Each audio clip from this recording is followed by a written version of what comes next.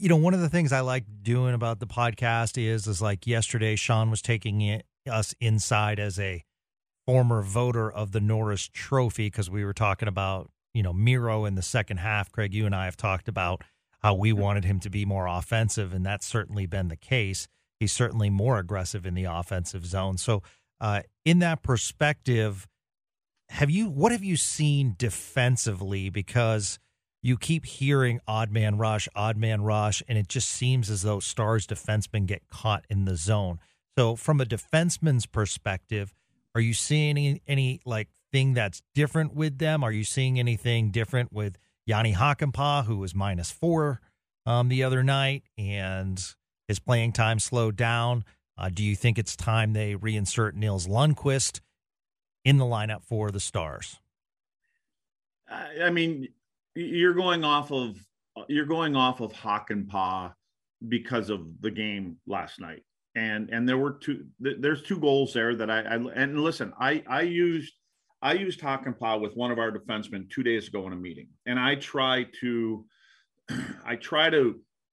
look at the players that we have and say, listen, who do you watch play in the NHL? And what's your team and things like that. When they tell me the team, and then I'll say, okay, I used Delandria a couple times with a couple guys. I've used Gallagher in Montreal a couple times. I try not to go with the superstar guys, right? But if I do, I'll tell them, listen, odds are you're not going to be this guy, but I want you to watch the way he goes about his business. And I used Hakanpää with a defenseman, and we've got a defenseman that we got halfway through the year last year.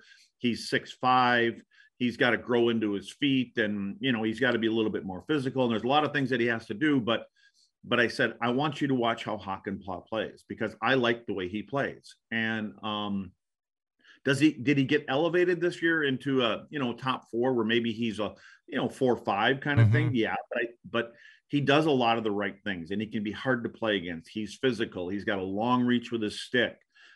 He's not Heiskanen, and he knows he's not Heiskanen. So he's the kind of defenseman that, they're just quiet and go about their business. Were there a couple there last night? There was the second one for sure. There's got to be a little bit more strength in front of the net.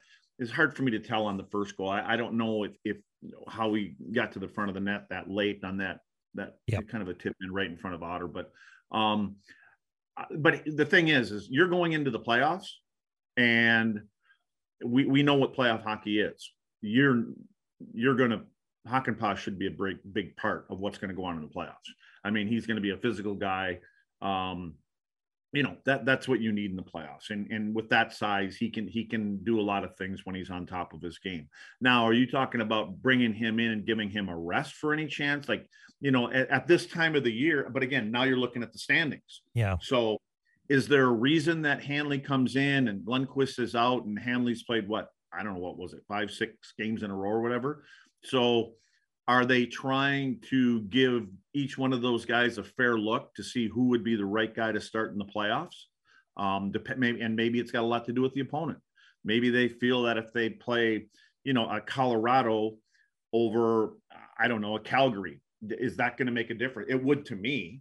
I would think Hanley would probably be better suited if you played a team like Calgary, for instance, versus a team that's a little bit more, not as aggressive, not as big, doesn't play as rough of a game. So, but when it comes to Hakanpää, I'm not too concerned about the guy. I think what he is.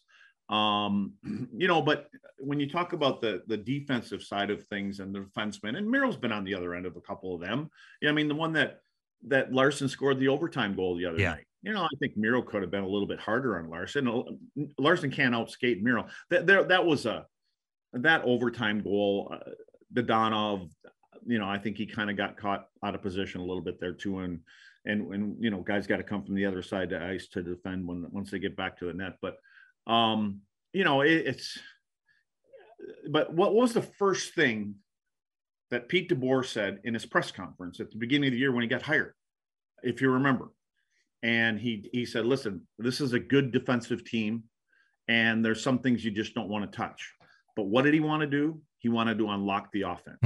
Those were his exact words.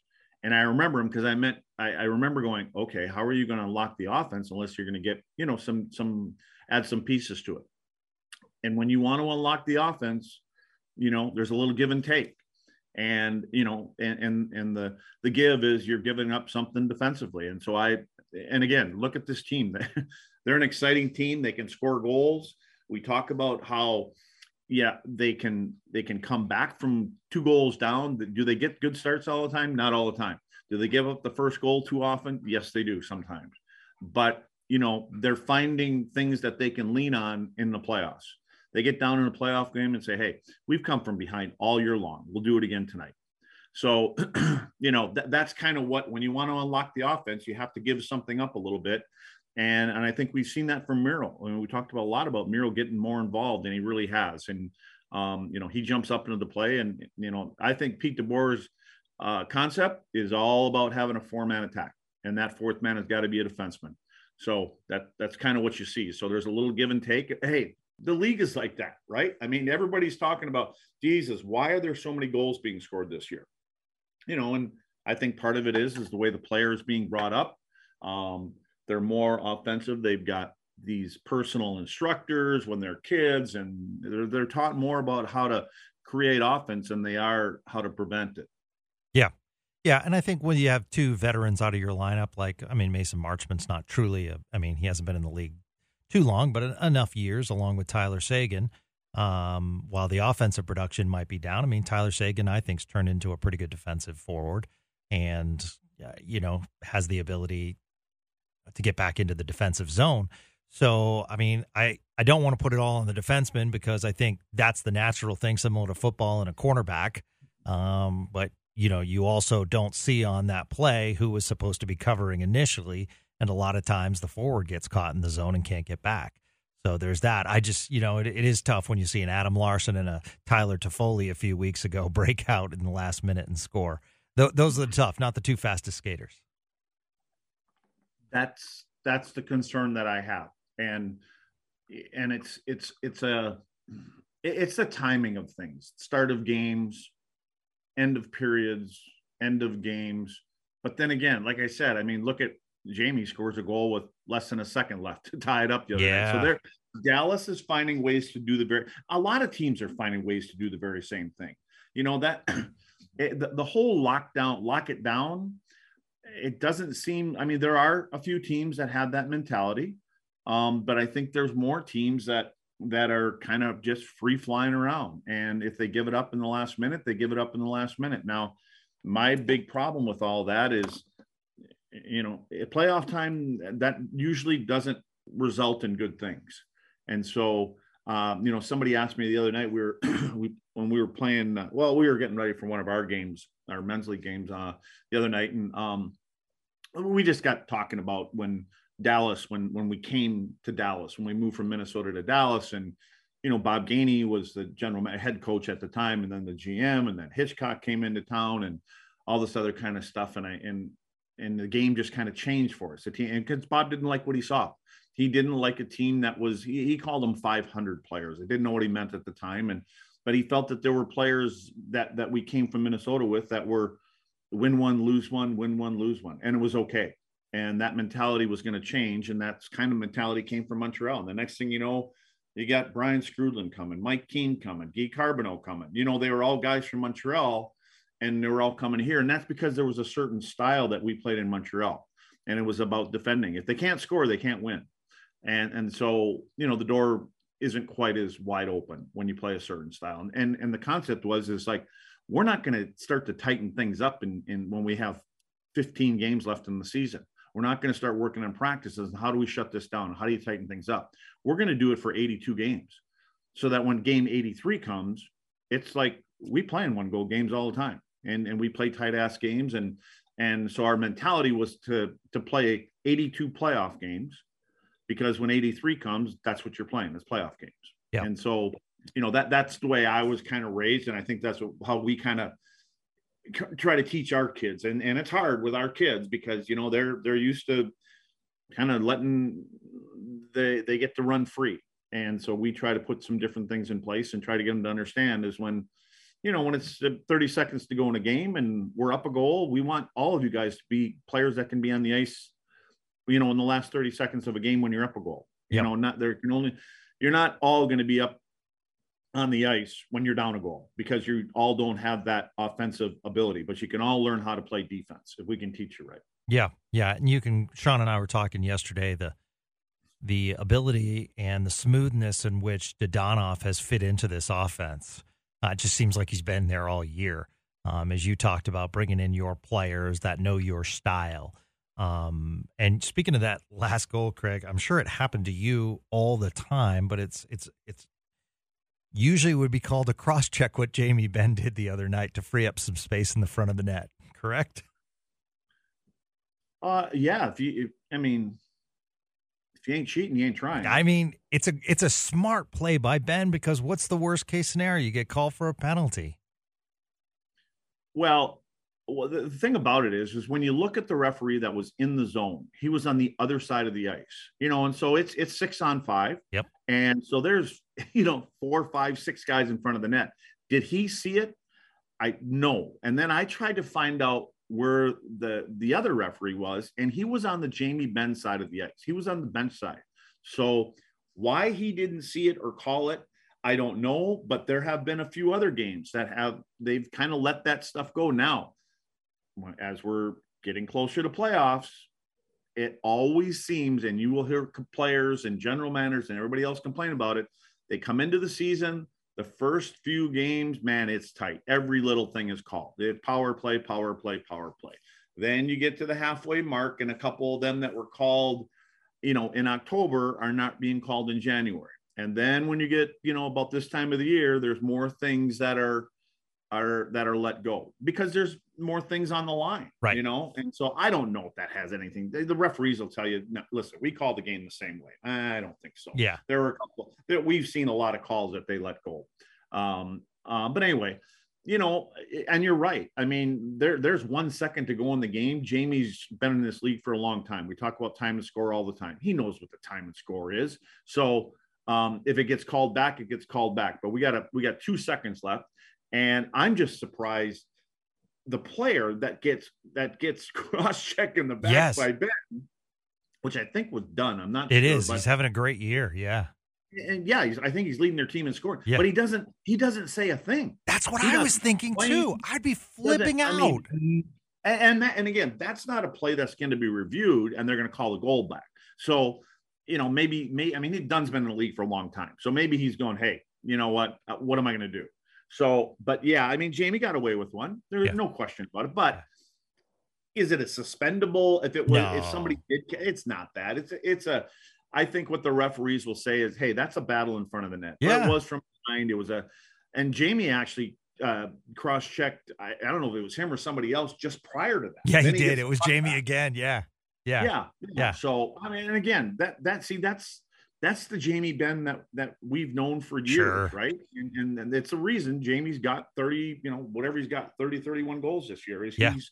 He's back to the guy that we know. And that's one of the big reasons why this team is, where they're at. I said this in the beginning, over the summer, all this talk about Jamie Benn, how they're going to, take his minutes away and he's going to be down in the third line and all this other kind of stuff. The brilliant thing that DeBoer did, in my opinion, is, he's on the third line. He's playing with a couple of kids that I think are kind of like the fountain of youth for him, and they're both good players that he's playing with, obviously. But what the main thing is he found a way to make up those minutes for Jamie, and that was to put him on that top power play unit. And what has it done? Does he lead the group in power play? If he doesn't lead him in power play goals, he's right there. I think he's got like 12 power play goals this year. So Yeah. And Wyatt Johnston is such a great line mate for him. Oh, Jesus. Yeah, smart. That goal that Wyatt scored, the late one, it just, and I believe that was a power play goal, right? Yeah. And we got to give credit to Dodonov, who kind of went to the front of the net, and that created 2 Kraken players that moved over toward him, which left open Johnston on the backside.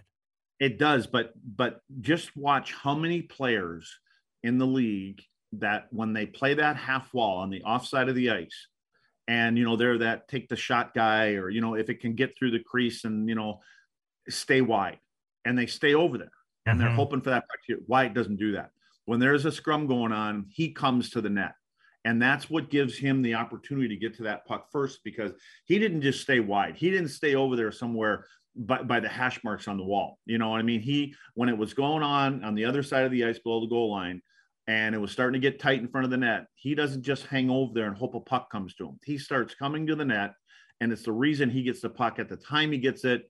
The goalie doesn't have any time to get across. Imagine if he would have stayed over there, the puck still would have got to him, but how much more time does that give that goaltender to get from one side of the ice to the other? Yeah. So by him doing, he's just a smart player. I mean, he's just a smart kid. And it's weird because, I mean, we talk about the wall, and I know in junior hockey, as you mentioned in the beginning of the program, it's never ending. So it's not like, these kids only play so much. But at the same time, it just seems like Wyatt Johnston is getting better. Like, he's not hitting that wall. He's not slowing down. Well, if he had any doubts coming in, and I'm sure all these kids at 18, 19 years old, they come in and, and they hear the talk, they read the papers and the news, or I guess you don't read the papers anymore, but look at it on their iPhone. But, is this kid going to stay here? They got to make a decision by game 9 and all this other kind of stuff that comes along with that territory about getting sent back to junior and all these other things. And so they have confidence, but they have some doubt. Are they going to keep me? Are they not going to keep me? They're looking at the lineup and they're seeing all these real good players on the team. But what's happened to Wyatt, I think every single game, he goes out there, he comes back at the end of the game and he drives home because he can't go to the bar. He can't drink yet. Right. So I'm sure he doesn't drink. No, nope, 19. Nope. And so, but he's going, I belong. I can play in this. Yeah. Every game that Wyatt comes out of there, the belief gets stronger and stronger. By now, he obviously knows he can play in this game and can imagine what this kid's going to be like in 3 or 4 years, so, and the reason I say 3 or 4 years is because I think he's going to get bigger and he's put a little more meat on the bones and you make a couple laps around the league, things, you learn things. And so, again, you talk about, having the top 3, that top line that they've had all year long. And when you can get scoring throughout your 3 lines, and the funny thing is it hasn't really been number 1 and number 3, it's been number 2 line. You know what I mean? Just getting some consistently. Marchment went through a little thing and, all that kind of stuff. So, but again, you get guys healthy, get them back in the lineup, and you can be at least 3 lines offensively deep. You're a dangerous team going into the playoffs. Who was your Stars teammate that was like Joe Pavelski, where if a youngster came into the room, put their arm around and said, "You're with me"? That was a few of us. Like we had. Are you talking about when I was young? Well, no, when you were a player. You did say when you were in Montreal, Knuckles Nyland. Yeah, you know what? We had an older group here. You know what I mean? Okay. Like Nui was here and Carbo was here and myself. And so, when there were but we didn't really have a lot of young kids that were in the lineup like that. You know what I mean? Like this, I think this team was put together by Gainey, the team that we had in, 97, 98, 99. It was a team that was being kind of marinated to play together, get to know each other over time. Because a lot of the times, we've seen it in New York with Kane coming in and some other player. You come in at the trade deadline, it doesn't necessarily mean you're going to win the cup. It doesn't mean you're tap dancing right into the finals. So it takes time. It takes time to learn the personalities. And anyway, so our room was getting, I think we were one of the oldest teams in the league at the time when we won in 99. So we had a veteran team, so there wasn't just 1 or 2 guys, you know what I mean? But I think when you look at a guy like Joe Pavelski, that's, and we can't forget about Joe, and we should probably lead off with Joe, what he's done for Wyatt. Yeah. He's living with them. Yep. So, and you talk about a guy that leads by example by being on the ice every morning for 16 years or 15, whatever Joe has played, going through the same routine, tipping 100 pucks a day and doing all those things that Joe does on his own for himself, to be part and a major part of that club. Now you have your young up and coming kid to be able to live with them. So, that's been done around the league a few times too. So, but I don't know. That's why I said to you, like, this summer. I'd have been working on an extension for Pavelski, whether he wanted to play next year or not, to have him in this organization, because it's very obvious what he's doing with the young group there. Yeah, you're absolutely right. And you mentioned 1999. It's interesting. So I was doing my research on the Penguins leading into tonight's game, and on penspittsburgh.com or pensburg.com, it says latest video from SB Nation. Brett Hull's controversial triple overtime goal for the 1999 Stanley Cup deserved a deep rewind. So I've never asked you, from your perspective, what did you see? And have you guys talked a lot about it, publicly? Nope. We never talked about it, because in our minds, it was a goal. And again, I apparently the way the rule read, like if the puck is in the crease, the puck has to precede you going into the crease. Everybody wants to get off on this whole skate in the crease thing. Well, the puck was in there. There was a shot. Hully went in and got it after it went in. Now, I haven't really dissected it to see if his toe of his skate was in there prior to that rebound coming in there.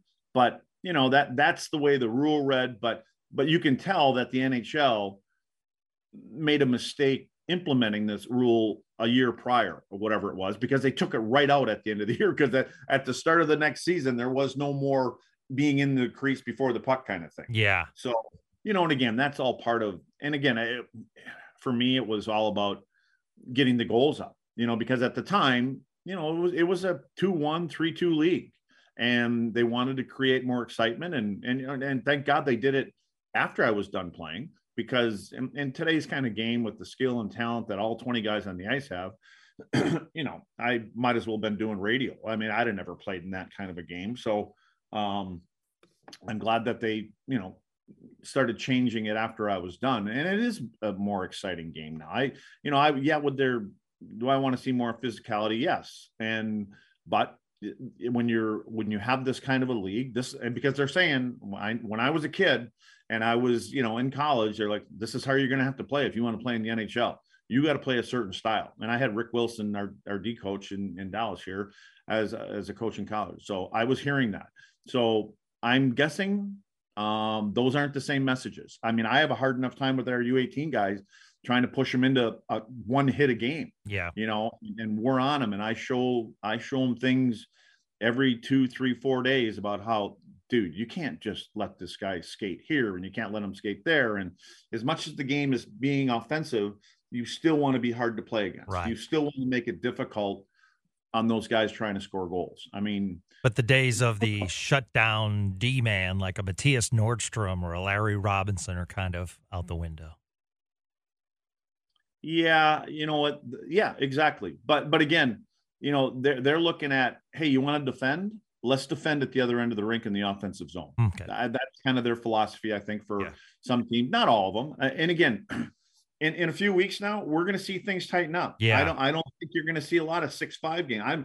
I don't know but it doesn't. I mean, well, the goals for now, or the total goals now, is somewhere around 6.5. You want to go ahead and bet on a game where, I had buddies that would always call me and ask me and stuff like that. And I'm like, man, if it's 5, 5.5, go under. If it's 5, probably go over. I mean, it's funny how half a goal, but now you don't see any of them anymore. I mean, if you want to look on a betting line, everything starts with 6. It's either 6, 6.5. There's some 7s, and we're like, whoa. But again, that's entertaining for the fans. Yeah. So where were you when that puck went in? On the bench, where I belong. I think I had just come back from a shift. Okay. And honestly, at the time, I didn't see it. I because there were so many guys from front of the net. Right. So I couldn't, all you hear is everybody yelling. Yeah. And I just sat there. Rick Wilson had to say, Buds, are you going out there? Like, all the guys were out there celebrating. I was sitting on the bench. I didn't even move. Really? I stayed there. He actually punched me in the back, and he said, hey, you want to go out there now? The game's over. So, it was just because taking I was it all in. Well, it was 13 years in between winning the first Stanley Cup. Good point. And you get to a point where you're like, man, yeah, I know we're up a game here, and we just got to get one more win. And you're playing against one of the best goaltenders on the planet. We had one too, but you're like, I don't know this. And so you don't really know if that's going to happen. And then when it does happen, You're like, it really just happened. Now I can say uncle. Now I'm done. So that's kind of, I was kind of in shock, I guess. Whether it would have been, if it was in game 7, would it have been different? Probably not. I still would have sat there and thought, man, I never thought this was going to happen again.